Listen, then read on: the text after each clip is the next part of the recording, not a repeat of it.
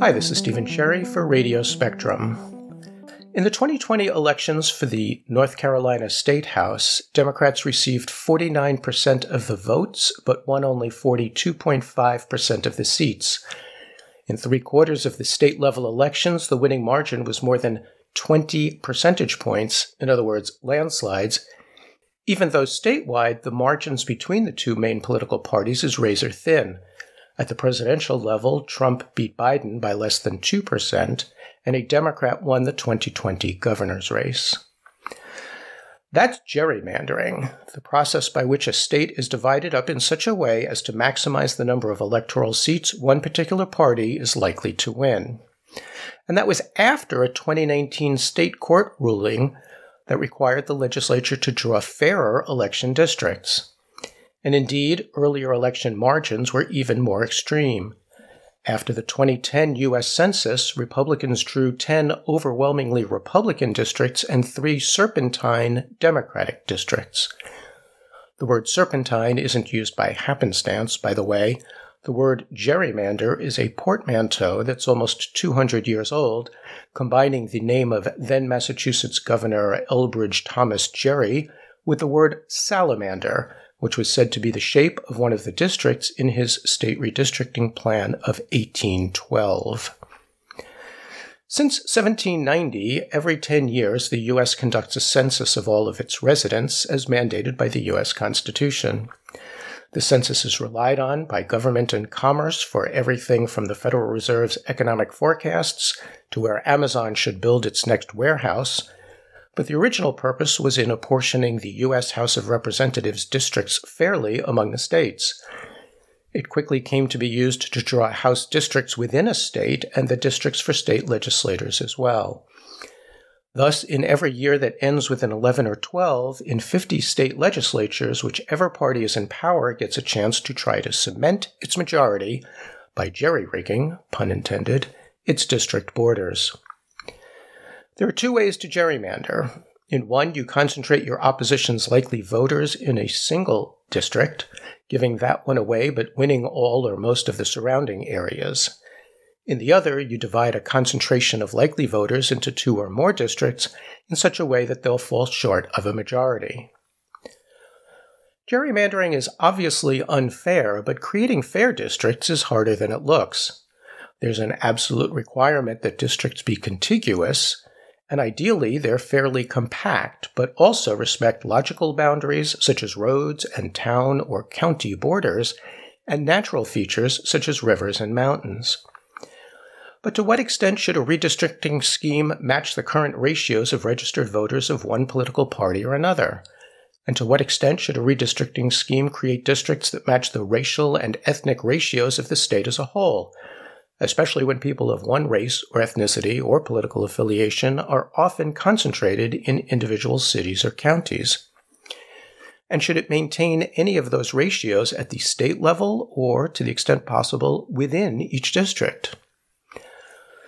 So political operatives and consultants draw up various maps maximizing this or that, but mostly their party's interests. If this seems instead like a job for computer-aided statistical analysis, it is. Several years ago, researchers in North Carolina got the idea of generating thousands, even tens of thousands, of maps and creating algorithms that maximize the desired variables to the extent possible. My guest today is a leader of such efforts in mathematical theory and practice in the form of serving as an expert providing analysis and testimony in a number of gerrymandering court cases. Jonathan Mattingly is a professor of statistical science and a professor of mathematics at Duke University. He leads a group at Duke that conducts nonpartisan research to understand and quantify gerrymandering. Jonathan, welcome to the podcast. Thank you. Thank you so much for having me here. I'm excited to have this conversation. Jonathan, there was a big North Carolina case, Rucho versus Common Cause. A 2016 congressional map drawn up by the state legislature was struck down in 2018 by a district court as gerrymandering. The head of the North Carolina Senate's redistricting committee, Robert Rucho, appealed to the U.S. Supreme Court, which heard the case in March of 2019, and that June ruled 5-4, basically that it couldn't rule, that partisan gerrymandering was a political matter and not one for the courts to sort out. We'll come back to that ruling, but first let's talk about gerrymandering. In a blog post you wrote, this effect was very pronounced in the North Carolina congressional maps used in 2012 and 2016. The enacted maps produced the same result over a large range of elections. What does that mean? It refers to the fact that these maps were drawn to essentially, whether it was done intuitively or by design, but the effect was that they baked in certain results. That is to say that under a wide number of historical elections, you can look back and take elections for various candidates in various races and use them as a plausible election for the congressional delegation. And over a large range of elections under many different circumstances, they produced almost the exact same results, always a 10-3 split, maybe sometimes a 9-4 split. But it was, there was nothing commensurate with the swings in public opinions that we saw. So it was non-responsive. The results were essentially decided before the election. Yeah, in your testimony in Root Show, you described the analyses your group at Duke came up with. You found that in some redistricting plans, but not others, a change in the vote between the two parties created a proportional change in the vote. That is, if 2% more of the voters voted for, say, Democratic candidates, the result in each district would change by 2%. Is that right?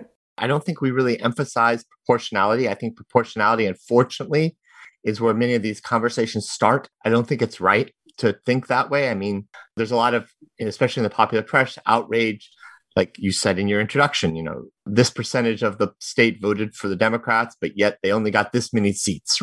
There's nowhere in our system that's designed to be proportional representation, right? We're not a parliamentary procedure. We're not a statewide vote count. And yet people are surprised when the system doesn't produce proportional representation. I think the question I'd prefer to ask is, we have some set of rules, and those rules implies a certain way in which the personal votes at the precinct level are translated into statewide election outcomes. The question is, did someone put their finger on the scale when they implemented those rules, right? For instance, our Senate is not proportional representation, right? Montana has many more votes than it should have based on its population, but we have a societal idea that we like the idea of protecting Montana from the whims of LA and New York City, right? Gerrymandering conversations start at the point of how are the rules been implemented. If we don't like the rules that we've set in place, that's a different conversation and maybe one we should have. But I'd like to make sure that people separate the two conversations. A Common Cause statement noted that legislators freely and publicly admitted that their goal was to carve out and hold a 10-3 advantage in U.S. House seats for their own party, despite the fact that the votes cast in those races would split nearly down the middle. Yes, that's correct. I mean, they said on the record in the State General Assembly that the only reason they made a 10-3 split was that they tried to make an 11-2 split and they couldn't. When we look at the properties of those maps that they produced for the 2012 elections and the 2016 different maps, they look very different, but politically they're equivalent. They basically lock in over a wide range of voter opinions, voter expressions of their will, their political will. They lock in the same political outcome, a 10-3 split or close to it, a 9-4 split with one of them right on the edge. And if I understand it correctly, your methodology is to generate an ensemble of redistricting plans in one analysis, over 24,000 of them, and then compare them to actual plans, the legislature's actual plan, for example. Then you have some graphs where the legislature's plan shows an enormous jump while other possible redistrictings do not. What's the significance of that jump? That jump is, in Root Show, we called it the signature of gerrymandering. It's essentially, the effect is to exactly this non-responsiveness. The fact that if you shift the political outcome up or down a little bit, you don't see a change in the political outcome. If you look at those plots, only when one of the dots crosses over the 50% line, that is to say, switches from being majority Democrat to majority Republican, does the seat change hands. On our website, also on that same blog, we also have some movies, which I think are maybe the most compelling way to explain what's going on. Unfortunately, movies are hard to show on the radio still. Maybe that's in our future, but not yet. We can link to them, though, in the transcript. There was an additional line in your graph marked judges. What did that represent? Right. So an interesting thing. So Tom Ross at the Volcker Alliance for Better Government, I think I got the exact name right. He was president of the University of North Carolina, Davidson College, and a former judge. Ran a simulation, and I don't mean computer simulation. There was a law that attempted to set up a bipartisan redistricting commission, and he got a number of retired elder statesmen of North Carolina, retired judges, many of them retired Supreme Court judges, 5 Democrats, 5 Republicans, and they made up a map. They argued about it. They tried to be fair. And that map, the dots from the judges' map, was their map. So where do we stand in North Carolina? There were, after the Supreme Court case, some other cases in state courts. Right. So of course, the North Carolina case went to the Supreme Court. And there, as you said, the Supreme Court, in some ways, said it wasn't their business, but they also said that it might be the state's business. So in some ways, they kicked it back to the states. The North Carolina Constitution has an interesting phrase in it. It says that elections should be fair. The federal Constitution does not. And so there were cases brought that appealed to the North Carolina Constitution in particular. And there was a first case, Common Cause versus Lewis, which I also was an expert witness in. And that took on the maps that were used for the state legislature. That is to elect our state house and our state senate. We have a bicameral legislature at the state level also. And then after that case was won by the plaintiffs, so they were forced to redraw the maps. There was a second case, Harper versus Lewis, which took the evidence from, it was just months before the election had to get going, took the evidence from Common Cause versus Rucho, which you spoke about, which had gone to the Supreme Court, and resubmitted it essentially, the transcripts of the case. And then the state court ruled based on that evidence that those maps were unconstitutional relative to the state constitution. And so all 3 maps, the U.S. congressional map for North Carolina and the 2 redistricting maps for the state legislature, were all thrown out, and new maps were redrawn by the legislature for the 2020 elections. And you brought up that line that says the judges on it. There's a similar plot, which may not be on our website, which shows that the new remedial maps are not as different from those judges' maps as the previous maps. The new remedial maps are not perfect.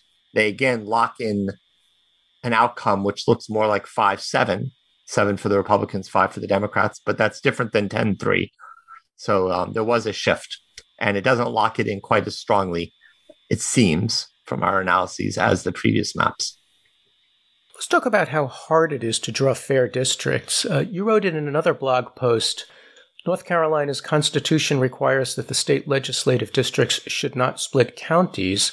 However, counties must be split to comply with the one person, one vote mandate of the U.S. Supreme Court. Yes, that's correct. I mean, so there's this tension. I mean, when you do this, when people like to talk about fairness, and I want to somehow say part of the question here is, what is fairness? We tend to take a very operational perspective on that, and maybe we can come back to that. But to answer your question directly, there's a lot of peculiarities in each state and each state's laws, and you really have to take them into account. If you think you have a broad, sweeping idea of what should be fair, and based on some magic one-line calculation you do that doesn't take into account all those peculiarities of local laws and local traditions, I think you'll have a hard time convincing a legislature or a jury or a set of judges, a panel of judges, of your correctness. So that's one example. There's a tension here, and there's a state court ruling which specifies, for those we're an electrical engineering podcast, so I'll just say it actually more or less lays out a greedy algorithm, a greedy optimization algorithm about what should be balanced in drawing districts in North Carolina. Maybe you should explain that for the non-double-E's in our audience. Yeah, fine. So by greedy, it means that, there's a list of priorities, and it says first you should favor this priority. First, you clump the counties together so that when you subdivide those groups of counties, you will stay close to the one person, one vote. And then once you've done that, you then subdivide each groups of counties as little mini states into their own districts, possibly splitting counties, thereby breaking the state constitution. And then it keeps going down different criteria, and then after that, you have to try to comply with the Voting Rights Act, which you talked about racial gerrymandering. So there's a list of priorities, and you're supposed to do them in order. Satisfy this first, then satisfy this, then satisfy this as best you can. Yes, U.S. Supreme Courts in the past have ruled on gerrymandering cases, but those were cases of racial gerrymandering. From a mathematical standpoint, is there any difference between racial gerrymandering, that is maximizing the voting power of one racial group, and partisan gerrymandering between the political parties? Right. There are some differences. I mean, from a mathematical point of view, racial gerrymandering first asks the question, is a group sufficiently large and doesn't have a sufficient group of like-minded people, maybe of the same race, maybe not, who vote as a block that give a racial minority which meets certain thresholds, which are laid out, the Jingles test from a legal point of view, that they have enough power to elect a representative. Then after that, the real question then is, did someone in satisfying that requirement overdo it? That's what the 2012 maps were declared. That they said, well, you tried to satisfy the Voting Rights Act, but in doing so, you put so many African Americans in one district, you actually diminished their power. So that was why the 2012 maps were thrown out. So there is some relationship. It's asking kind of, did you follow the rules beyond what you needed to do in such a way that you were benefiting your party? That's the real question. And the rules are not proportional representation. The rules are not make every district as competitive as you can. The rules are about compact districts. They're about not splitting counties. Our general methodology is to lay out the basic rules and then ask, what kind of outcomes would you typically see? And so we replaced some idea of fairness with some operational idea of fairness, which is, are your maps very standard? Do they look typical relative to maps that someone would have drawn if they didn't know anything about political parties? And if your maps don't, then it's very suspect that you put your finger on the scale. Jonathan, we should note that gerrymandering is hardly confined to one state or one party. New Mexico and Maryland are just two of the places where we've seen gerrymandering by Democrat legislatures. In fact, a Maryland case was combined with the North Carolina Rucho case in that Supreme Court ruling. Is what's happened in North Carolina for the past decade singular or closer to the norm? It's not singular. There are many examples. In fact, we've done an analysis in Maryland, and in Maryland has a similar type of non-responsiveness that I just described in North Carolina. They've locked in essentially a 7-1 Democratic majority, even though sometimes the Democrats might have lost a seat. And in fact, sometimes the Republicans would have lost a seat, but they both gave up something for stability. You might almost say that it's a gerrymandering to benefit the incumbents as much as any party. But there are many states where there's gerrymandering. There are also many states where, due to voter initiatives, there have been redistricting commissions which have tried to alleviate ideas of gerrymandering. But there are many, many states that do it. I will say that from my analysis, North Carolina has been right at the edge of the most extreme cases, however. And those more extreme, the extremeness in North Carolina has real political consequences because North Carolina is such a purple state. As you said, we have a Democratic governor. That's not unusual. We've in the past regularly had one Republican and one Democratic senator. So it's hardly a state that's, is locked into one party or the other.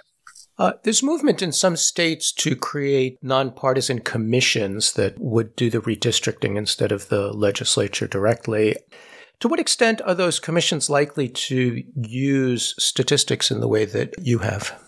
I think there's some interest now. I know that some of those groups have thought about it. I think that the design, it's a very interesting mathematical question in its own right, the design of the procedures, right, for running such a commission so that it maintains fairness. And they're not all the same. They're very different.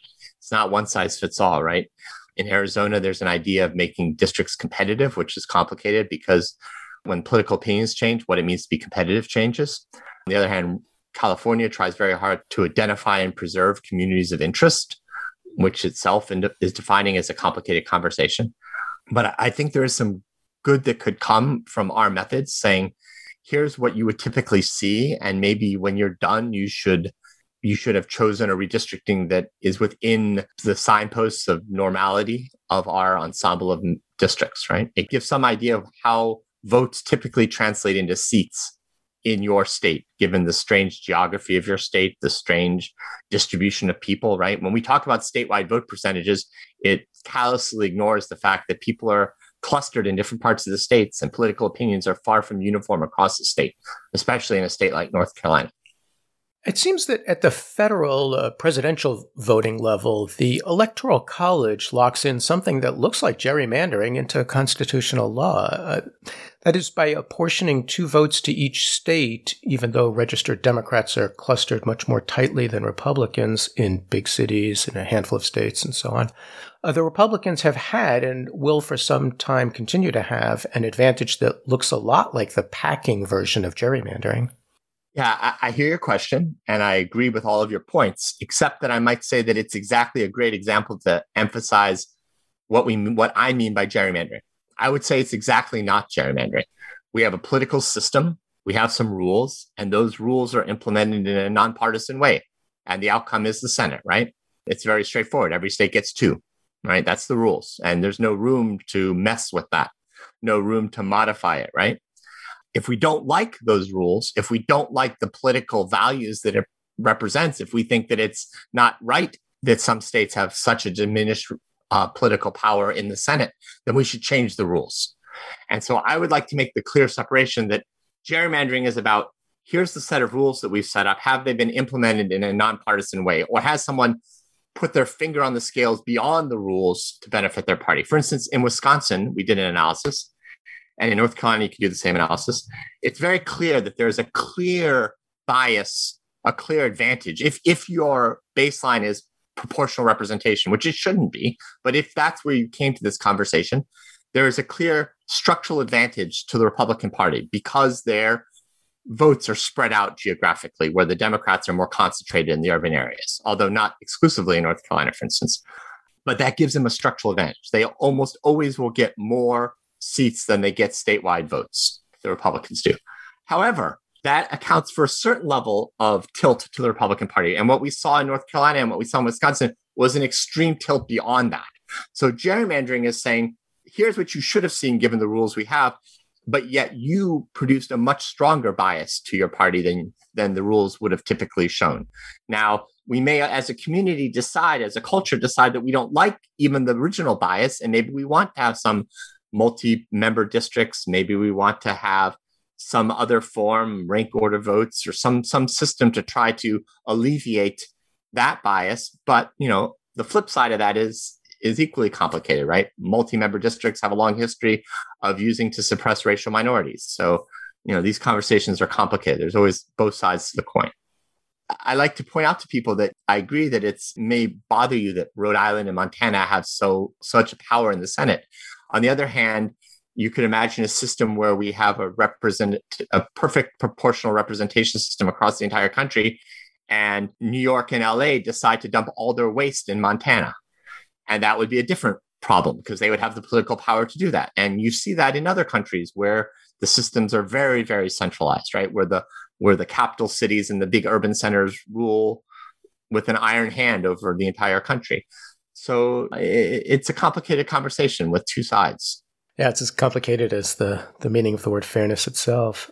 Gerrymandering is a hard problem mathematically and politically. The mathematics, it seems, have been largely overcome. With the 2020 census completed and nationwide redistricting almost upon us, are you optimistic or pessimistic on the political front? We don't have a uniform playing field across the country, right? There's still a lot of room in our states for gerrymandering. Many states don't have the ability to put ballot measures motivated by the people. There's overwhelming support in the public for bipartisan redistricting initiatives that take the power out of the legislature, or at least clip the power of this legislature. I see that's going to have a hard time getting through in states where there aren't ballot measures. That's one point. Secondly, yes, we've gotten better at addressing these questions in court cases now. But remember, we won multiple times in North Carolina, and yet the entire decade in North Carolina, every single election until the one in 2020 was held under maps that were eventually ruled unconstitutional. That didn't negate any of the laws that were passed during those periods. There was still an entire decade, essentially, where the legislature that was elected, both to Congress and to the state legislature, was not one that was late in retrospect deemed constitutionally representative. We have to find a way better than every time going to court. And I will say that there are still many mathematical challenges to overcome. I think we have a good new perspective on it. This ensemble method gives us ways to think about it, but we also need to find good ways to explain it politically to legislatures and to the public in general. And, there are still challenging methods. Some of these gerrymanders were so egregious that it was not so hard to see the one tree left in the prairie when everything else was cut down. But other situations may not be as obvious, and we may ask for more nuanced analyses, and those will require more mathematical investigations. This is kind of a classic example of a good problem leads to beautiful mathematics. And I still think we'll see lots of beautiful mathematics in the next decade to make our understanding even better.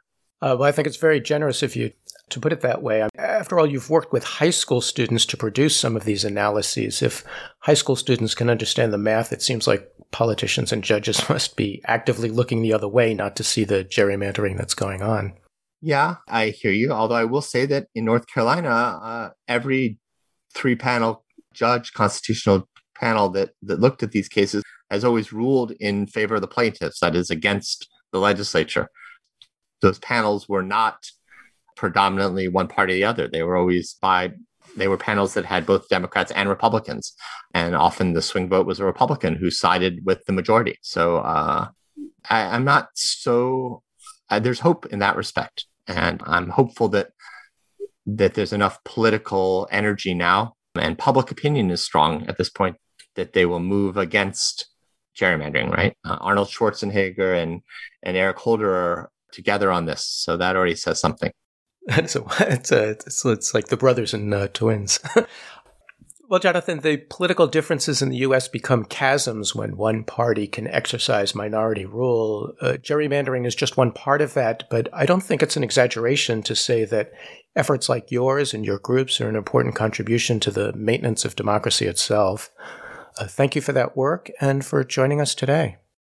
Thank you very, very much for having me. We've been speaking with Jonathan Mattingly, professor of mathematics at Duke University and leader of a nonpartisan group that researches and quantifies gerrymandering.